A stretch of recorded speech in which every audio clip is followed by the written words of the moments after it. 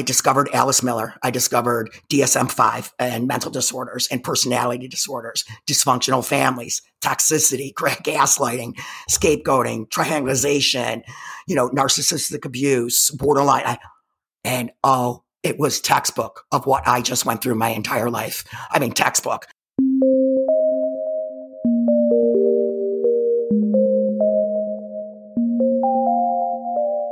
Hello, you are listening to NPE Stories. This is a podcast where NPEs can share their story. I am your host, Lily, and I found out I was an NPE through an Ancestry DNA test that changed my life forever. NPE is a term that stands for Not Parent Expected or Non-Paternal Event.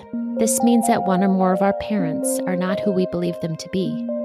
NPE Stories is a podcast where NPEs can share their story of what their original family was like, how they found out they were an NPE, and what their journey has been like since the day they found out. Welcome to episode 122. It is actually a beautiful day here where I live in Minneapolis, Minnesota. I'm so grateful. We are in the 50s today, which is rare. I feel like it's finally spring. I have been boiling sap for weeks. I don't know if anyone else has maple trees and they're collecting sap, but I will be bottling maple syrup here any day now. And it is a process. I am looking forward to being done boiling sap. Okay, but I wanted to share an article before we get started today. Let me open this up. It is from Severance magazine. Severance, on the aftermath of separation. This is edited by B.K. Jackson. She's an amazing editor. This is a great resource if you are an NPE, adoptee, donor-conceived individual, anyone that has experienced a DNA surprise or some form of misattributed parentage experience. This essay is called To Pimp an Adopted Butterfly.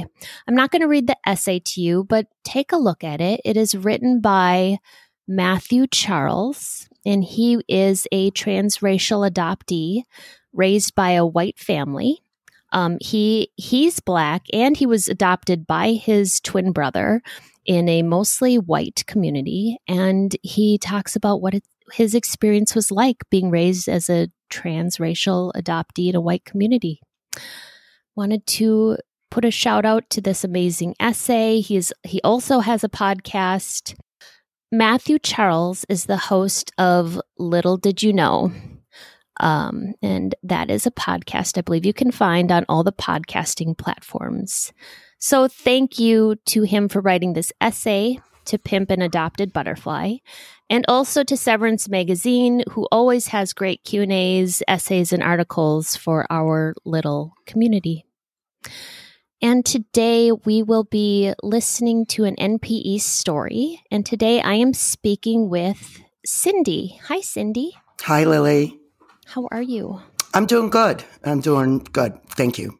You are also a Midwesterner, but I think you still have snow, right? We had a little snow on Friday. It's actually 50s today, so hopefully spring will be coming soon. But I'm definitely from the Midwest, Chicago. I am done with winter. Why? We're in April and we're still getting snow. Yeah, I know. It makes you stronger. We're used to it. We can handle it. We are. All right, Miss Cindy, we're calling this episode Cindy O's Story. I'm talking to you. You're in the Chicago area. We're in the same time zone. And today we're going to listen to you share your story. So why don't you go ahead, start with your family of origin or wherever you want to start. Okay. No, I'll start with the family of origin. So I was born in 1967 in Chicago. I am the youngest of six. I have four brothers and one sister. The age difference is quite a bit. First one's like 13, 11 years. I have twin brothers, 9 years. And then my sister, who's my closest in age, is 7 years apart. So mom was 34 when I was born. And BCF, birth certificate father, was 36. Grew up in pretty much a typical working class Irish neighborhood. worked a lot. My mom worked a lot, excuse me. She worked, her hours were from like 6:30 in the morning till 5:30. So my whole life, she worked for about 45 years at the same place. She was gone a lot. Um, I did not grow up with anybody in my paternal family. BCF's parents, unfortunately, were killed in a drunk driver accident in 1961. So I never met them and had no contact, obviously. He had two sisters, and I never met one of those sisters. I only met one. And from her, I had two cousins.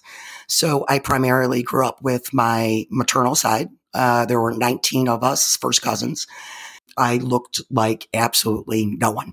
So did not look like the cousins, did not look like the siblings, completely different body type, eye color, hair color, personality wise, completely different, and knew I was pretty early on that there was something going on here. It was in the early years, I would say from about 6 years old. It was tough. It was pretty chaotic in the house. There were a lot of people there. It was dysfunctional, neglectful, abuse, but there was also a lot of joy, and fun. And the neighborhood I grew up was absolutely fantastic. It really actually saved my life. I had friends that I've been friends with since I was 5 years old. They were like second family to me. I would go there. I'd live there pretty much, in one particular family's house. I was there all the time. And their father, actually, I connected with him, and he was an incredible influence on my life. And, without him, life would have been a lot different. So I got a lot of love from them. My mom was, I was like the golden child for my mom. I always thought it was because I was the baby, her last chance baby, or her last chance child, maybe to get it right. But now I know that's probably not the case. So BCF, I lived with him until about 6. They then separated. They didn't get a divorce. They separated, and he left the home. So I had somewhat contact with him. I had no regular visitation. Everybody else was older. So from about 6 to about 10 or 11, I saw him a handful of times. I saw him on family events, but I did not see him alone other than about, I don't know, maybe 10 times in those 5-6 years. About 11 years old, I was with him, and he was horrific and abusive, like he was my whole life to me. And from that point on, from 11, I never went with him again alone. Anyway, from 6, he left at 6, my siblings then started leaving the house. They got married or moved out. And it seemed like at that point then I was pretty much raised like an only child from a single mother. He never paid a dime for me. He never paid child support. He never gave me any gifts. It's hard to articulate, but the best way I think I can say it is he just hated me. And it was like that my whole life. And it actually got a lot worse as I got older. So from 6 till up until 6, he was not that bad. It wasn't like he was loving or kind, but he wasn't as bad as he then becomes later in my life. So, but it wasn't like a warm, fuzzy household. Neither one of these people grew up like that. So they just struggled to be parents. And there were a lot of kids, and they were struggling financially a lot. So, and it was the 70s, so it was different. But like I said, with the village, raising kids, that is so true, because I had a lot of support. And my mom was the best mom to me. I recognized that. I realized that. She tried to be more loving and affectionate towards me than any of them. And actually shared her life with me more than she ever shared with them. I knew details about how she grew up, what she went through. And, after her passing, I I realized how much more I knew about her than my other siblings did. So so he's gone. Birth certificate, father's gone. He's, like I said, not that great, but unfortunately, he comes back into my life and my mom's life in 1984. So from 74 to 84, he was completely gone out of the house. In 84, he had a stroke, and he was with a woman, and she left him, and my mother took him back. They were never officially divorced, so she took him back in 84, and so he then comes back in the house. And at this point, I'm 16. I have never really lived with him other than the first 5 or 6 years, and it's difficult, to say the least. Finished school, high school. I only had a couple more years after that he came in, and tried to do my best I could with him. But there was always just something there. I never bonded with this man. He, like I said, he just seemed like he hated me my entire life. So now I realize he was, blaming me for what happened, and instead of the actual people who did these things to have this occur.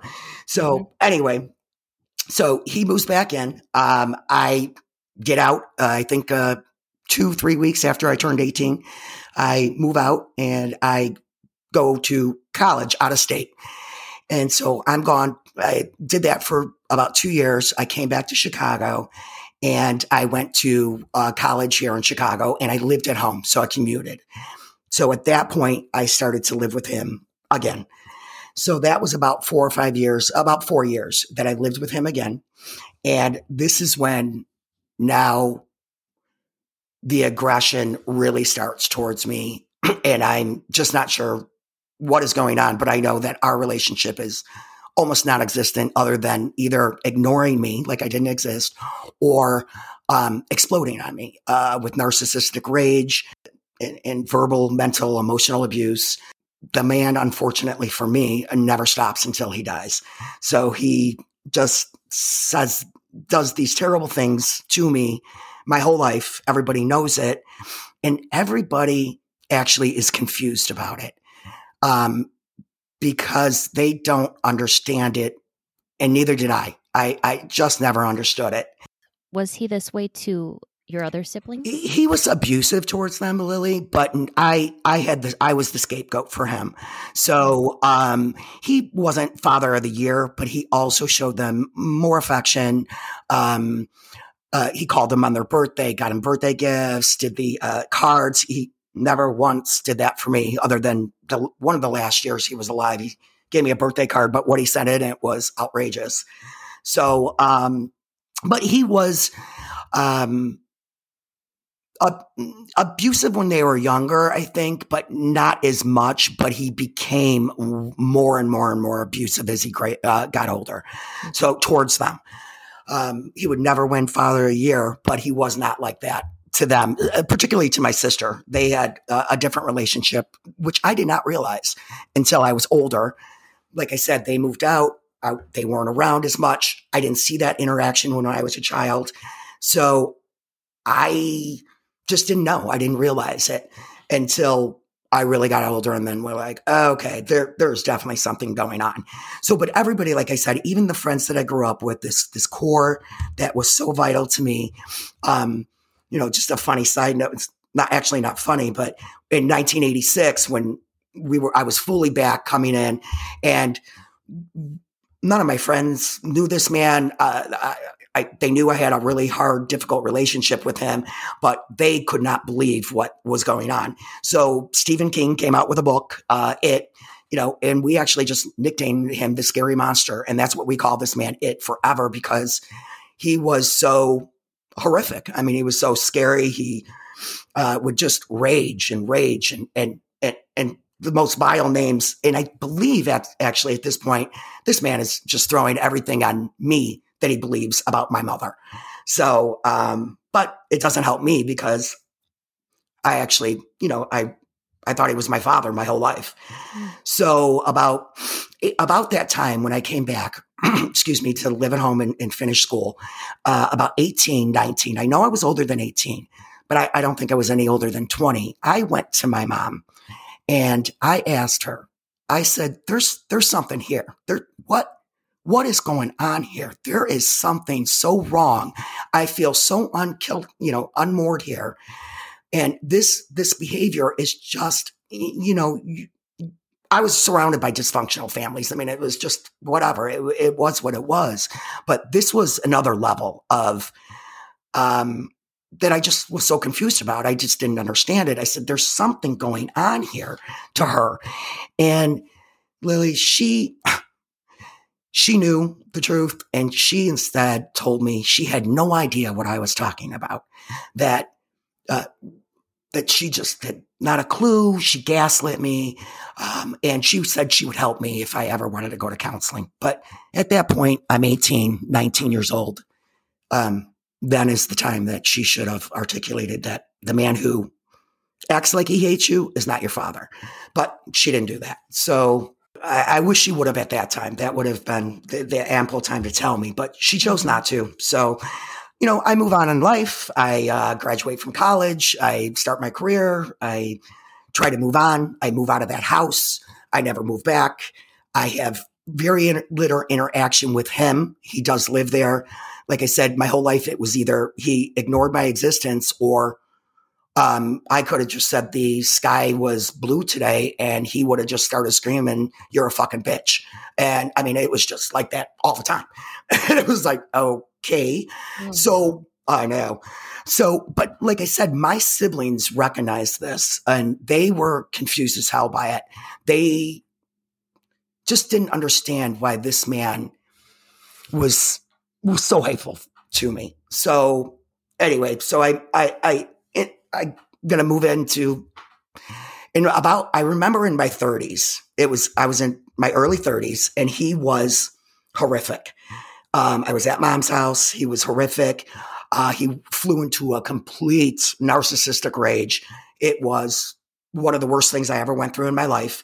And I had it. I was done. Not that I never came back at this man, because I did, but all that energy, all that just horrificness my whole life, it was always just so hard to constantly, mentally fight with this man and stick up for myself and figure out, what the hell is going on. But that one I broke. So I'm in the house at my mom's and I tell her, excuse my language, there's no fucking way this man is my father. There is no way this monster, this horrific human being is my father.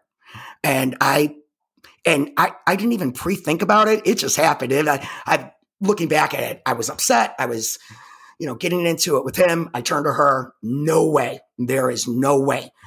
I'm in my 30s at this point. So this has been now going on for a long time. And she insists. She never says, Cindy, yes, this is your father. Instead, she insists, he loves you. He loves you. He tells me that all the time. He just loves you. And I just had it. And I said, he's never shown it to me in my entire life, ever. He's never been kind. He's never been loving. He's never been affectionate. He's never been a decent human being to me in my entire life. So, and she insisted he was still my father. I said, okay. So at that point, I pretty much had nothing to do with them after that fight. I did not want to be around him. If I did go over and he was in the room, I would leave. I tried to have no contact with this man at all. But there were family events. There were, I had a huge family and there were things that he was around, but I stayed away. And so he had kind of just kept away from him as best as I could. And just try to figure out, just kind of accepted, okay, this guy is like this. I have no idea why. I'm not getting answers from her. I think somebody said on your podcast that you just can't imagine your own parent lying to you your whole life. And I just couldn't imagine that because I asked her multiple times in my life. A big one was in 2011, my brother died. My oldest brother died from MRSA, and it was stunning. We were very upset. He was only 56 years old. Mm-hmm. So he passes away, and we're at mom's house, and everybody's there, aunts, cousins, brothers, sister, everybody, the whole house is packed, and we're planning his memorial and the funeral. And so it's close to him passing. It's within days. And my mom's sister, her youngest one, who's 11 years younger than her, in 2011, it was January, said to me in front of everybody, the house was packed, said to me that they just got their ancestry DNA test done because her husband, who did pass away, was adopted. So her and her 4 children went in ancestry, spit in the tube, and now are able to figure out where her husband came from and the adoption story. So she says to me in front of my mom, in front of everybody, Cindy, you should take that DNA test to see how Irish you are. And it's fascinating, and it would be great to see how Irish you are, Cindy. And I said, okay. I was like, oh, I mean, it sounds exciting. And yeah, I'd love to see how Irish I am. And, so I respond to her. I said, oh, yeah, maybe. My mother, my mom, Lily, freaked out. And looking back, I know now why. But at first, I was not sure. But she freaked out more than I ever saw her ever freak out. She grabbed me. She started shaking. And she ran downstairs, downstairs in the house, and started crying and getting really upset after my aunt said this, and grabbed me and kept on saying, Cindy, we can't do that DNA. John, my brother, your brother just died. Your brother just died. We can't do that DNA. Cindy, I can't do that DNA. And I was like, okay. I mean, how does this correlate from my brother dying into our DNA? Mm-hmm. But I was upset. My brother just died. I was like, okay, that's weird. That response is weird. And I calmed her down. I said, okay, well, you don't have to do the DNA, and I wasn't even sure if I was going to do it. I just said, okay, yeah, sounds interesting. I love all that stuff. I definitely want to know my family of, where it came from, especially with his parents. Unfortunately, dying so young, we didn't really have a connection to his side.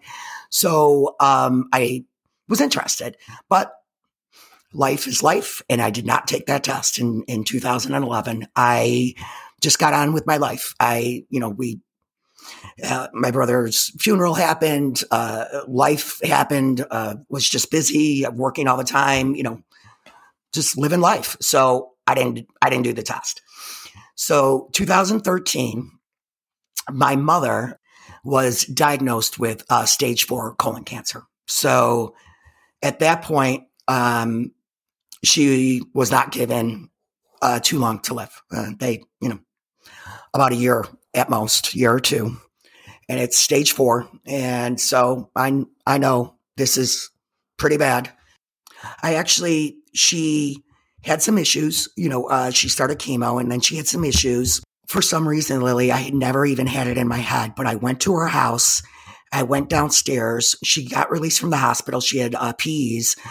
We almost lost her, and she was in the house and downstairs. And birth certificate father was also down there, and he had C. diff at that point, which we didn't know. So he was sick. He was downstairs with her. We set up a room down there for her to be very comfortable, but he was right there with her. And I went to her and I said, Mom, listen, I need you to tell me you have stage 4 colon cancer here. And this is not good. I need to know if that man is my father or not. I need to know if that man is my father. And instead of being on your deathbed and telling your child the truth, my mother turned around and started saying, Cindy, stop, Cindy, stop, Cindy, stop. She never told me no, but she told me, Cindy, stop, Cindy, stop. And looking back at it, Lily, I didn't realize, it was when I see her face today, in that conversation, she was just filled with shame The shame was unbelievable. I could see it in her face now. I didn't recognize it then. I just thought, why is she saying, Cindy, stop, Cindy, stop? I want to know the truth, but I could not get it from her. She would not give it up. And part of me says, okay, I've asked her, I've only highlighted maybe 4 or 5 times, but I asked her multiple times in my life, especially when he was so horrific. And plus I had no bond with him. I had nothing in common with this man. I was completely different. I looked completely different. I just was flabbergasted, now looking back that at that point when you're dying, that you don't tell your own child this truth is the shame just was, I just don't get it, but that's nothing I would do, but that's something she chose to do. So she dies, unfortunately, in 2014. She made it about 7 months from diagnosis to death. So she was gone. And now, excuse me, I was stuck. We were stuck with him, which I have not had that much contact with and certainly did not want to be around him at all alone. So we were stuck with him. And he was becoming very, very bad. The narcissistic rage was just unbelievable. I mean, it was all the time. I asked him if he wanted a piece of pie, I think one time. I mean, and then he started, screaming that I was a dirty, see you next Tuesday. I don't want to say the word. You know what I'm saying? Oh, my gosh. Oh, Lily, it was just absolutely outrageous. This man, calling me a whore. I mean, the last thing from that. I mean, everything that I believed he believed about my mother, he put on me. So it's just outrageous. So at that point, really quickly, in 2016, so about a couple years, about 15, 16, because I went no contact with him before he dies. So he tells me I'm at the house and I'm helping with family photos. And I'm there by myself, and I was trying to help him with family photos, and he won a bronze medal in the Korean War. So I was trying to figure this out for him and just trying to be kind. I know he was horrific. He's at the end stage. Just wanted to see who these people were in this family, if we can try to knock that down. And he says to me out of nowhere, we really wish, we really could have been friends this whole time. And I'm thinking, friend? I mean, what? I mean, it was insanity. I was like, I was just stunned. I was like, friends. And then he says, I'm really sorry if my sons ever hurt you. And I'm thinking, you mean my brothers? What the hell? But I wish I would have said something more, but I was like, okay, I have no idea what this man is, but I know he wanted to tell me. I know he wanted to tell me, I am not your father. I know he did. So he says this, and I was like, okay, so flabbergasted that this man sees this lifespan as warped as he does. Pretty much he aggresses on me within weeks or days or whatever, and I cut off on contact. Really quickly, though, he did change his will right at the end, and I don't know if he did this to pull me in or if he knew I would do the right thing no matter what. But he made me power of attorney, and which was so crazy because I had multiple siblings. It made no sense, but they wanted to put him in a nursing home. And I was the only one, believe it or not. I can't believe I was like that. I was the only one that said, no, he dies at home. And because that's what he wanted. So I think they scared him. So he changed his will and made me power of attorney, believe it or not. A child that wasn't even his. It didn't matter because my sister was there and I cut off all contact about a year before he died. I just couldn't do it no more. I couldn't go through it. So about that time too, I decided to see and try to get the language because I didn't have the words to see exactly what the hell I went through my whole life. So I start going and getting into, I discovered Alice Miller. I discovered DSM-5 and mental disorders and personality disorders, dysfunctional families, toxicity, gaslighting, scapegoating, triangulation, narcissistic abuse, borderline. It was textbook of what I just went through my entire life. I mean, textbook. So now I had the verbiage. I knew what I was dealing with here. He was still alive. But I still knew, okay, now I could figure out what the hell did I go through? And fundamentally, how has this affected me as a human being? And how do I react to things and how do I feel about myself? You know, it was always so hard to feel good when you had who you thought was your father hating you your whole life. It was like, I mean, just, I don't know, you know, so that was difficult. So I discover all this and I'm pumped. I'm like, okay, now I have at least an avenue that I can figure out what's going on here. Because now at this point, I can now see it in the generation that's coming. So it's generational.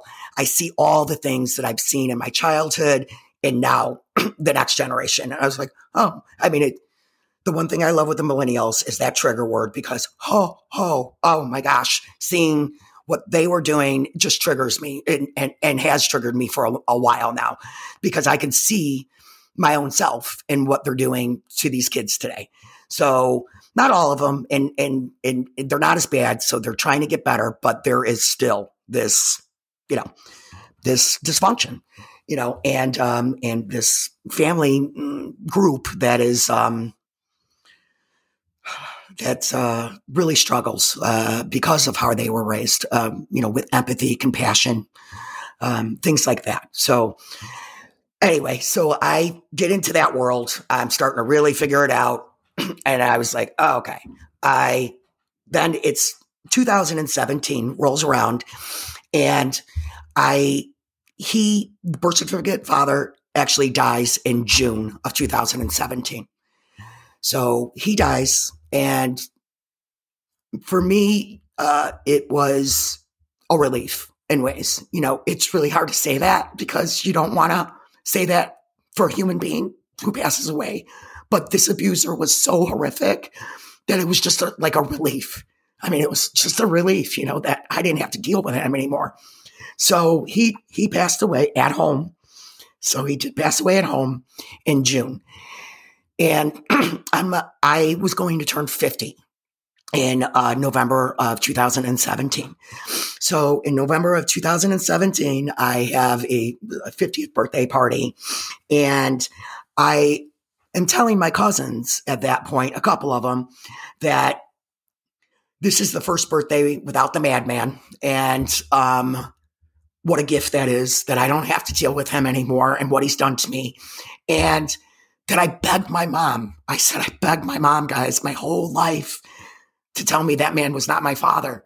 And she just insisted he was. So I articulate this though at my birthday, just a sentence or two, but I tell him because he comes up and, you know, it's my first birthday with no parents. So I tell them this and I can tell him my birthday wish now because my birthday wish at that point was, I need peace. I need clarity. And I need to feel, I need to figure out what exactly occurred here because I have been unmoored my entire life, particularly looking in the mirror. I have no mirroring. I don't have any, genetic connection. At times, I felt like it was an alien. Like, for example, my sister is a ginger. She's a redhead. And so are a couple of my brothers.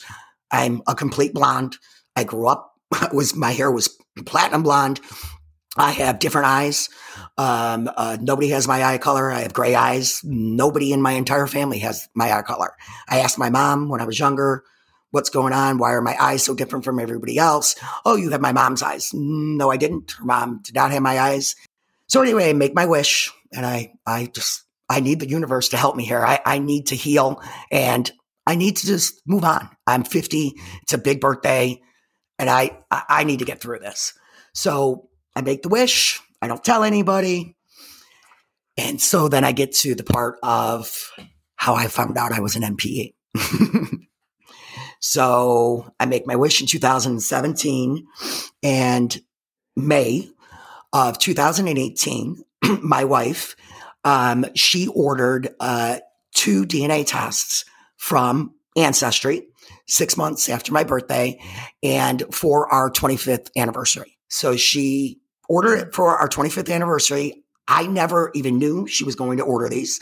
She was actually ordering hers to confirm her father. So her BCF is not her father. She's known this though since she was 17. Her mother told her. And so she was confirming she wanted to finally confirm by a DNA test that the man that she believed was her father, not her BCF, the man that her mother told her was her father was. So I was all for it. I was like, of course, we gotta figure this out. You gotta get this done. And also really quickly, my mom knew that my wife was an NPE. She knew the pain that Kate went through. She knew all of that. She knew Kate for 20 something years before she passed away, my mom. So she knew the deep pain that Kate has been in over the NPE. So she allowed me to have the same experience, though, but even worse, because at least Kate was able to be told by her mother, even though, at 17. So I procrastinated a week. So Katie spit in the tube, sent it in. I procrastinated a week, and she started getting very excited. She was getting the emails from Ancestry. So once I saw that, I was like, oh gosh, I got to get going here. So believe it or not, on my anniversary, on May 14th, 2018, I spit in that tube. So I was about a week behind her, and hers came in about a week before me. So we were able to confirm, she confirmed right away that her father, her biological father, was the man that her mother told her. With the ethnic group, she was Norwegian, Italian, just like her mother said. And she was matched up to his cousin. So we knew immediately this was it. I never was on that site prior to this, so I didn't know how it worked. But in the week that she received her results, and from the week I did, I became an expert at it for her. I knew what centimorgans were. I understood the matches. I understood everything right away. I knew what the relationships were, paternal and maternal, because we split them so quickly for hers. I was very excited to see mine. I was like, oh gosh, this is going to be great. I actually didn't realize all of the matches that come through. I thought, oh, okay, well, this is just fantastic. I can't wait. So June 3rd, 2018, my results came in. It was a Sunday, and I know exactly where I was.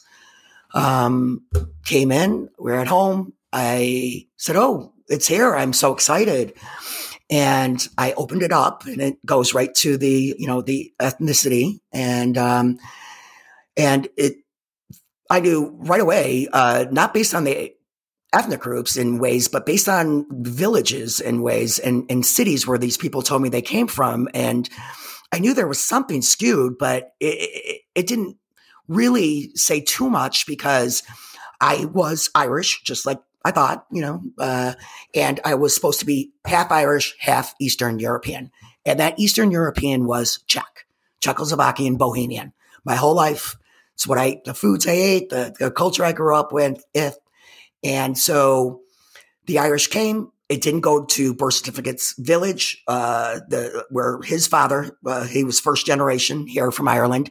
So it didn't go to Donegal. It didn't go to Kilcar, but it went to Southern Ireland. I was like, okay, well, they could move, they could whatever. There's generations of this DNA. That's not the biggest of deals at all. I'm still the percentage of Irish I thought I was going to be, so a little higher. But then the Eastern European got me confused because it did not go to Czechoslovakia at all. It went to the Ukraine, and it went to Lviv and Odessa. And I was like, well, there's no way we're Ukrainian. I know exactly where these people are born, and they just came over in the early, 1900. It's not like 8 generations ago. I know exactly where they came from in Czechoslovakia on both sides. But I was like, okay, well, maybe they're Ukrainian. And it came up with a percentage of Ashkenazi Jewish. And I was like, okay, well, Eastern European, okay. Not too flabbergasted by those results. But was immediately thought, okay, something's weird. But within minutes, I went to the matches, and my mom's brother was my highest match. And I knew that. I knew his name. I saw it right away. But the second woman who was up there was a stranger. It was some name I never saw before. And my first words when I saw the matches was, who is Carol Stewart? Who is this person? She was between my highest match, my brother, and then her, and then my mom's 2 other sisters. which she was in between. And and I knew it wasn't birth certificate's sisters. They were both passed. They were older than Carol, who had a tree, thank God, a small little tree she had on her profile. So I knew what age she was. I knew how many brothers she had. And one, she only had one brother. And so I knew pretty quickly something was going on. Tell you the truth, my mind, it's amazing what the mind does. My mind went to denial just for a little while, for a couple of days, not too long. And it didn't go into denial. It actually went into, okay, I need to figure out all scenarios here to make sure that the worst case scenario is that my mother has just lied to me for 50 years and allowed a man to treat me like this because of her own shame and her own lies. So I was like, oh, wait. So I had to make sure birth certificate father was not adopted because he could have been. So I hurried up in Illinois. You can, reach out, and I reached out. Nope, he's not adopted. Okay. So only other scenario is this woman, Carol's brother, is my father. And based on all the matches, everything I can see, Carol and I match both sides. So I know she's my 100% aunt. And so that's when I realized, 99% sure, this birth certificate father, this nightmare in my life, is not my father, most likely. So I reached out to my second oldest sibling and asked him, I didn't tell him directly. I just said, there's something going on the paternal side. I did tell him that. But we didn't know the paternal side. So they were either in Ireland or we just didn't know them. I told him something was going on, and can you please do the DNA test for me? I need to figure it out because I'm not matching to any of the surnames, but I didn't know if I would anyway because I just didn't know that side of the family. So he was interested in it, and he spit in the tube, and unfortunately it was lost, and then we had to do it again. And then so anyway, he spit in the tube, and then his results came back. Ironically, on birth certificate father's BCF's birthday, first one that he was dead, came back in the morning on his birthday, and that he was my half brother. So I knew then at this point that my mom lied to me my whole life and allowed a man to abuse me horrifically my whole life because of her own shame. That's how I found out, and I was stunned, believe it or not, even though you feel like you know, but then when they lie to you your whole life and you can't fathom ever doing that to another human being. When I articulated on my birthday, okay, I begged this woman, there's no way, there's no way he's not my father. I just have to accept it. This is what my own father did to me. I have to move on and I have to heal from this, and I got to just accept it. And then I realized that it was all a lie. It was all a lie. She did lie to me for 50 years, and she did allow him to do what he did. And she never stopped him. She never, she would yell at him, but she couldn't stop this. He was a madman. I'm excited though, because now I say, okay, he's not related to me. Thank God I'm not related to this monster man. Yeah. So now I'm going to meet my real father. Thank God. I'm going to meet this man that I know, my biological father, that I know I'm exactly alike, because I'm nothing like these people that I have been around forever. Nothing. Absolutely nothing. And, different interests, everything, Lily. It's amazing. It was like an alien growing up. It was insane. So I was like, okay, finally, I am so excited that I'm going to finally get some answers and the truth. But unfortunately, when I found out on June 3rd, I am a detective, and I went online and I was able to see Carol's mother, who I look exactly like in a yearbook picture. I was stunned. I was like, oh my God, I'm looking at myself at 14. I cannot believe it. She's definitely my grandmother. And then I saw a picture of my father, my bio father. I was stunned. He was 14 years old in his freshman year of high school. And I saw a yearbook picture and I couldn't believe it. I actually couldn't even really look at it. I for the first day or two, I was like, it took my breath away. I looked exactly like him. Everything up like him. So I was excited. And unfortunately though, when you have the internet right there, and this is the hardest part of, excuse me, my story, even though the child abuse is horrific. The worst part of the whole story, Lily, is that, unfortunately, I found out that he did die. He was gone. He died, in 2008. So I didn't find out until 10 years after he died. So, but my mother, the classy act she is, allowed me to, find all this out. And she allowed me to find out my own father was dead from the internet. That's how I found it. I found his obit, his small obit that they put in the paper, and some other things, and that he was gone.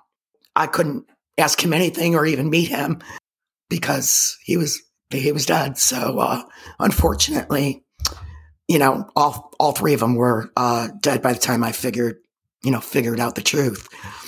The other two, I don't really, it's my mom was a narcissist, and so she would have denied it. And I don't know how much more pain that would have been for me, because there's no way, even with science, that I believe she would have told the truth. And she probably would have had the whole family turn on me, and knowing my mom. So part of me feels like I'm okay with her not being there and getting answers from her, because I don't think I would ever have gotten the truth ever from her. Now with BCF, if I could have got my hands on that man for 5 minutes, just to tell him what a horrific human being he is. I'm not asking him to be father of the year to a child that's not his, but to do what he did to me my whole life, because my mother cheated on him and had a child with another man. It was so outrageous. And I would have loved to have confronted him, but unfortunately he was gone. And like I said, my father is he was gone also. So I didn't really have anybody to get the answers from. So I reached out to my mom's brother, and he was no help. He said he was busy and he had no idea, no idea, even though I know he was lying. He did know. So I let it go. I just was like, okay. And he told me to reach out to my mom's only remaining sibling left, her younger sister, the one who has been, unfortunately, almost like BCF, as abusive. Blame me for, I believe, my mom's cheating, looked at me different my whole life, really abusive to me, horrifically homophobic. And now I have to deal with this woman. So I dreaded it, but I did call her. And I knew my dad's name, Peter Ford is my biological father's name. So I knew his name. I knew a lot about him. I did a lot of research on the internet. So, but I didn't know how they were connected. I just didn't know, at that point, because he was gone. So I called her and I said, I did the DNA on the ancestry. John, BCF, is not my father. And she said, yeah, I know. It's Pete Ford. And I said, okay. Yeah. And she said, yeah, everybody knows, Cindy. We've known your whole life. And yeah, she said, and I said, and she said they had an affair, and my mom, they worked together. My mom was 34 and he was 21 and he was single. And my mom had 5 children and a husband, and they had about a 3 to 4 year affair. And she said that my mom was the happiest she ever saw in her life with him, and that she was giddy with him, and it was the love of her life. But she allowed his child to be treated like this. It's just unbelievable. So, but I got my answers from them. I knew it was now in a relationship, because I was afraid that it was an assault. At first I didn't know, he was so much younger than her. So, but now I got that truth from her. And so I said, okay. I didn't want to be on the phone with her long. I said, okay, thank you. I appreciate it. I'm hanging up. And I said, okay. And then she says, well, wait, there's one more thing. I said, okay. I wasn't sure what she was going to say. I said, my one cousin doesn't look like her father or anybody. And I said, well, is Kath not his? And she said, no, it's your brother's. I said, what? And she said, no, it's your twin brothers. The one, they're 10 years older than me. She said, there's a rumor. My father told me that they're not his kids either. I was stunned. I said, you got it. You're telling me that these two men, these two men that were born 10 years before me might not be his children either? And she said, yeah, that's what everybody's been saying for 60 years. So now they're 60, I'm 50, and they're twins, but they look nothing like each other. They're not identical. They're fraternal. So, and with the chaos with unfortunately with the parents, BCF and the mom dying, there was chaos in our family. There was a lot of drama, a lot of just stuff going on. And I wasn't seeing these brothers a lot. I just didn't want this burden on me, but there was no way I was going to sit there and allow them not to know. So I went to them, both of them, probably about a month later, a couple weeks later, and told them what she said, and that if they wanted to know, that they could do a DNA test and it would tell them, if they were or not. And one of them wanted to know right away. And the other one said he did, but he didn't really want to know. But the one did right away. I helped him. I got the DNA test from Ancestry, and he spit in the tube. The first results were not good, so he had to spit in the tube again. And so it took forever, and it came back, and they are his kids. So, yeah, they both are his children, both of them. And so I was just flabbergasted at that news. But all of my sister's children have taken the Ancestry, and they are his children. She's his child too. And my other brother's children have taken it, and they are also his children. So I'm the only one that's not out of the 6. It just has shaken everybody to its core. They were stunned. My siblings were, that I wasn't his child. When my brother received the results, I went over to his house. He doesn't live too far away from me. And because he said the results are in, he looked at it. He had no idea what was going on. And I did. I knew exactly what was going on right away. I got in my car. I went to his house. It was like 9:00 in the morning. I'm like, bro, let's do a shot of tequila. I'm shaking. I never hardly even drink at all. And I was just like, dude, let's get the tequila. He's like, what? And I said, yeah. I said, I got to tell you something. And so I said, John, BCF is not my father. I said, and his very first words, Lily, were, wow, we know why now. We know why. That's why.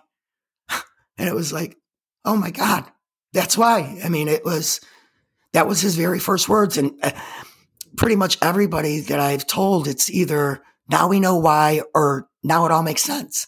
But I know that might be the case, but I had to live through all that, And so it's like, I had to walk through life like that my whole life.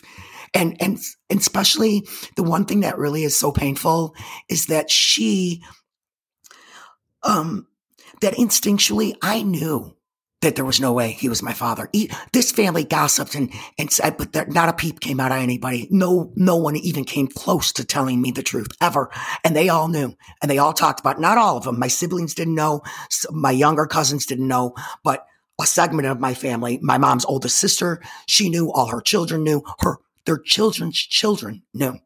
So, I mean, it's just unbelievable. But she allowed this to happen because of her own shame. It was absolutely devastating. So, and then not meeting him. But, it's been really tough since I found out. But there's 2 things I kind of wanted to say there in regards to what happened in my life since I found out. It's family-wise, and then there's personal-wise. So family-wise, it's not been easy. Some of these 90% of these guys, they cannot give this sympathy, empathy, compassion that you want. I don't believe I ever even got a sorry. I'm so sorry what you went through. A lot of them are now looking at how they were and what so it's like glossed over me. And some of them want to defend my mom. And it's like, oh my God, she's dead. Mm-hmm. She's dead. She's dead. She's dead. I mean, my mom knew she made a lot of mistakes. So she really tried with grandchildren. So she got them full force. And she was a good grandmother.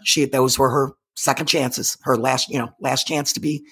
So she tried, but to have them say that, it's just like flabbergasting. It's like, what? She had an affair. She you know what she did with me. Now my twin brother's 10 years older, set up our whole family. This man was enraged his whole life.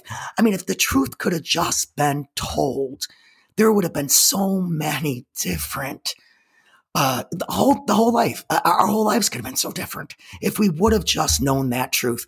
Plus, I was so mentally, emotionally, psychologically abused by this lie, either by him or the lie itself, that I was unmoored my entire life. I could never look in the mirror until I met my biological father's sister. The minute I saw her, it was the first time I ever saw anybody in my entire life. I look exactly like them. And I have the same eyes. We all have the same eyes, same body type. I meet her. I could not believe what that did for me. So I wasn't confused anymore. I wasn't unsettled. I was able to look in the mirror for the first time in 50 years and see a reflection back at me, because I was able to see photos of him, see his sisters, and it has been unbelievable to see myself in some other human being. The genetic connection is so strong. It's primal. And when in my case, this woman lies and does this to her own child, it's unethical, it's immoral, and it's just wrong. And I wish we would have had a different system in place in regards to birth certificates. So DNA tests are taken. I mean, we have the capability to do that now. I hope and pray some way we could start to change things in how this is done, because there is an innate primal need to know where you come from, no matter the scenario. They're dead, blah, blah, blah. Or if they reject you, because I've gotten, he only has 2 siblings. The one has no children and the other one has 2 children. So I have 2 cousins. She and her 2 children left everything by him, a substantial amount of money. Not that I care about that at all. It's really the photos, his personal effects, anything from him. And they don't want anything to do with me. They've rejected me completely. So, it's not like, I get a hey, hurrah, and I can, connect with these people, because, they just don't have an interest. And I don't know if it's the guilt. I don't know. And they did at first in the one, it was like pulling teeth. She really was never down with it. The one with the kids. I only met the kids once. It took them about 7 months to meet me. They never reached out to me again. They were, like I said, the one has a suitcase. My bio dad traveled the world. He has all these slides and just pictures of him all over the world. He went to like 300 countries. And I just wanted to get that, make copies of it, and see where he traveled. Yeah. And they just won't. They just won't. Oh. Yeah, it's just really, really sad. But his other sister, we're trying. I look just like her, exactly like her, but they had their stuff. So, and I'm coming in 50 years later. So it's not easy, but I'm going to put in the effort with her. I really want to, but I got to have somebody reciprocate. And she's trying, but it's not easy to start a relationship with your own family at 50. But they were able to give me some health history, which is great, because everybody is dead. But I did want to tell my fellow NPEs something that, that have a scenario like mine where you don't get any answers because everybody, is dead. In regards to health history, what I did is I went on Ancestry and I just built the most incredible tree based on my DNA. So I built all my tree based on my real DNA, my biological family, and I ordered and was able to get death certificates, or they were already up there on some parts of the, family, but in his family, I ordered his death certificate right away. I wanted to know how he died even before I had contact with his family. So I was able to do that. I've ordered them for his father. I got his mother. So right there can tell you a lot of health history, even though it's hard to get it like that. There are ways, to try to see patterns in your family, and then unfortunately there aren't, there's current things. I had a lumpectomy that my aunt had, my grandmother had, and my great grandmother had. No one in my mom's family ever had any issues with that kind of thing ever. I had, all kinds of different health issues throughout my life, that were different. So, but that is a way to help yourself to build that tree based on your DNA, get those documents in there, see what these cause of deaths are if you can. And, if you don't have any options, that is a small way to help yourself, try to get as much information as you can. And then the personally part, I always say, one more thing in regards to family. So DNA is really strong. I mean, really strong. My mom has a huge family, and I would say 80% of my matches go right to his family. I mean, I probably have 20,000 matches and 15,000 go right to him. I mean, I just follow his line. I follow all his lines. But there was a particular, my great-grandmother, his grandmother, that I had so many DNA matches to. I mean, it was unbelievable. And I felt this connection to this woman. Once I saw her picture, I couldn't believe it. But it was particularly her mother. Her mother, I looked just like. And I was like, there's something here. There's this connection. I've got to, and it took me a year. It took me a year to figure out this lady.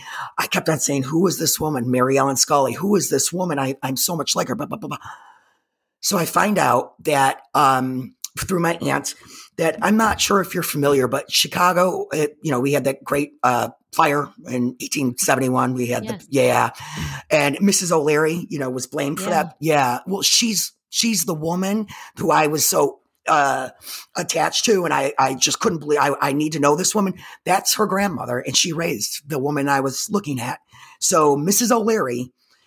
And the trauma that she actually went through, and what I found out after, I finally found her, and then my aunt actually knew. She said, well, I think Nana, this is Nana Brahmed, I think she's an O'Leary. But throughout family history, we lost it. And she is an Adid O'Leary. She is the granddaughter of Mrs. O'Leary. So that was incredible to have this connection.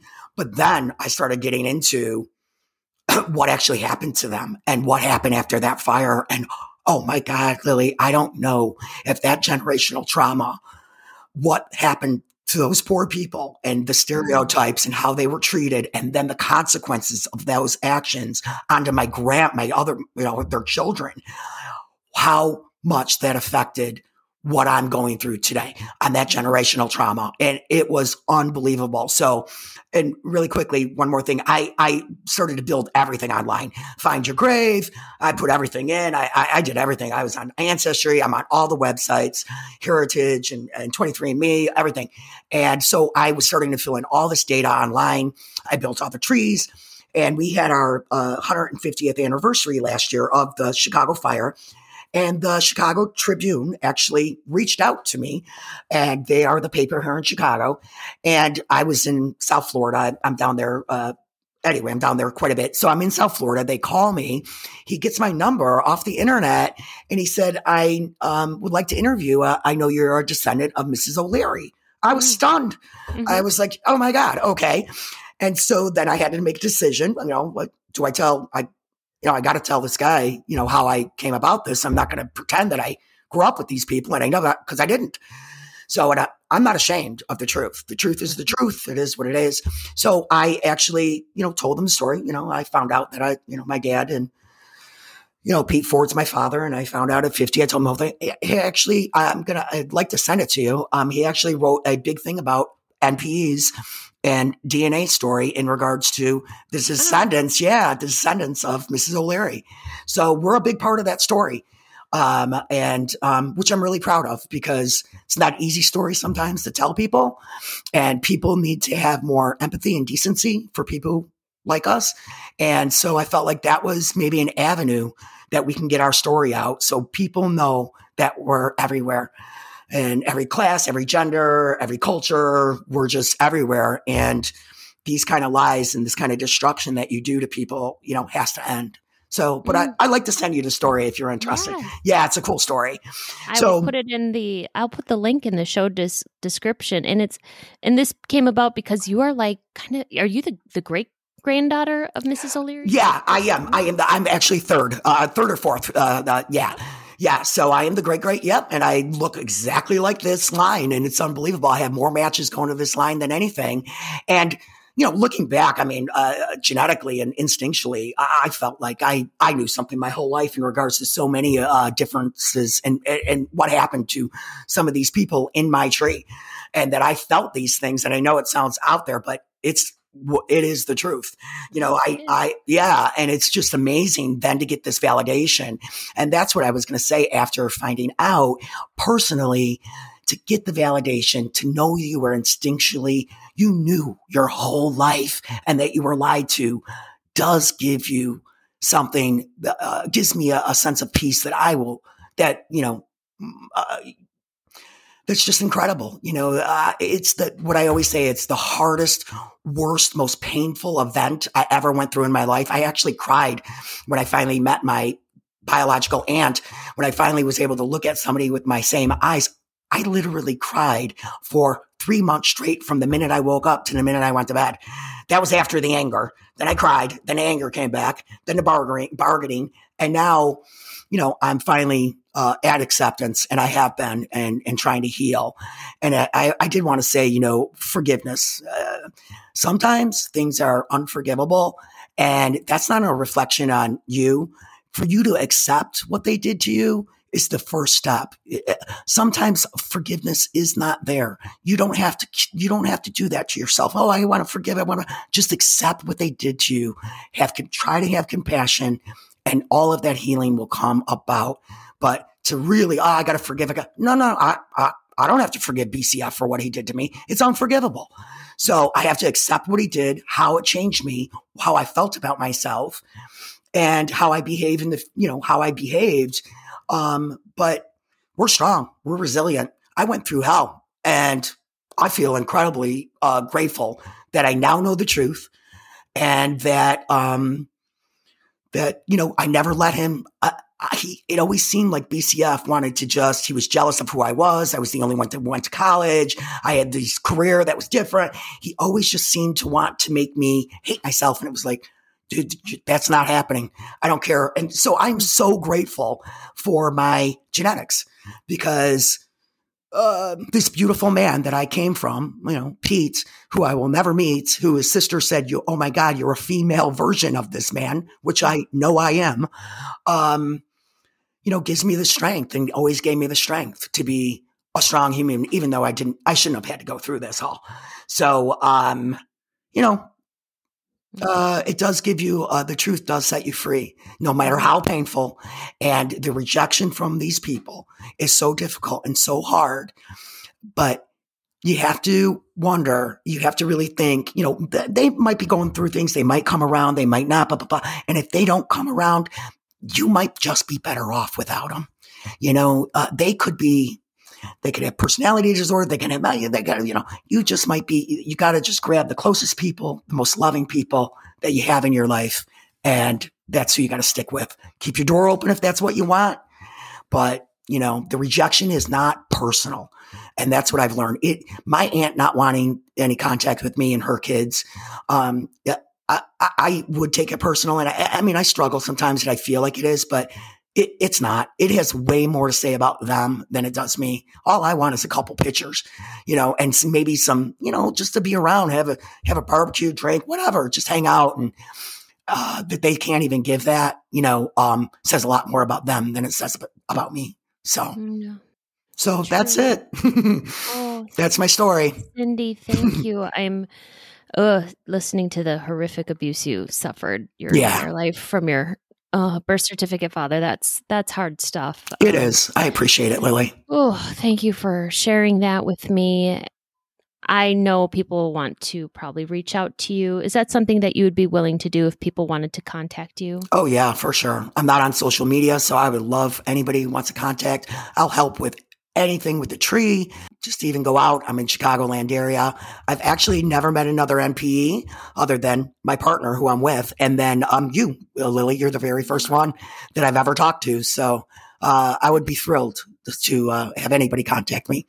Oh, thank you for being willing to do that. There's always people that want to reach out to guests. Oh, yeah. Okay. How could they do that? They can email me at 67, so it's the number 67 irishford@gmail.com. Ah, you honored your surname. I did indeed. Believe me. What should have been. Yep. Yes, believe me. I'm close to changing this name to the surname. I would like to have his last name, but I know what that would cause. But it's my life now, so I might do it. Yeah. Oh, thank you so much for being willing to share all this today. Oh, you're I had welcome. a question. You said you accessed some high school yearbook photos. Oh, yeah. I'm just kind of curious if I could do that with my my biological father. How did you do that? Yeah, what you do is go into Ancestry and put in dad's name, put in his particulars, and then search. And you can go right to photos and yearbooks if you are paying for the service, the minimal one. And you should be able to it'll come right up wherever. If you grew up in Minnesota, whatever, they might have. If it's a common name, you might have 3 or 4 different, but it should come up. They've released a lot of yearbooks. So my biological grandmother was born in 1919. I actually got this photo from like the 1930s. And then bio dad was from the 50s and 60s when he was growing up. So, but there is a lot of the yearbook pictures you can definitely get. Mm. Okay, and you pay for some I pay for the basic service just because that was all I had. I didn't have everybody's dead, so I didn't have and my aunts have tried. The one aunt told me there was they knew birth certificate father. He came over like a raging maniac over to bio dad's house and to confront him to stop this affair. So there were a lot of things I found out from them, which was helpful. The only hard part is, Lily, I don't know if bio dad I'm pretty sure he knew I was his child, but I'll never know because I can never ask him. So I know. Yeah. Everyone's gone now. Yeah. That makes it so hard. It does. Thank you for going through all this, rethinking about it, sharing it with me. I really appreciate the time you set aside for me today. Oh, I appreciate all your hard work. Like I said, thank you so much. These stories are here for us to identify with. If you are an NPE and would like to share your story, email npestories@gmail.com. You do not have to give any identifying information. If you are an NPE and would like to share your story, I'd like to hear from you. Subscribe to this podcast to hear more. Come heal with us.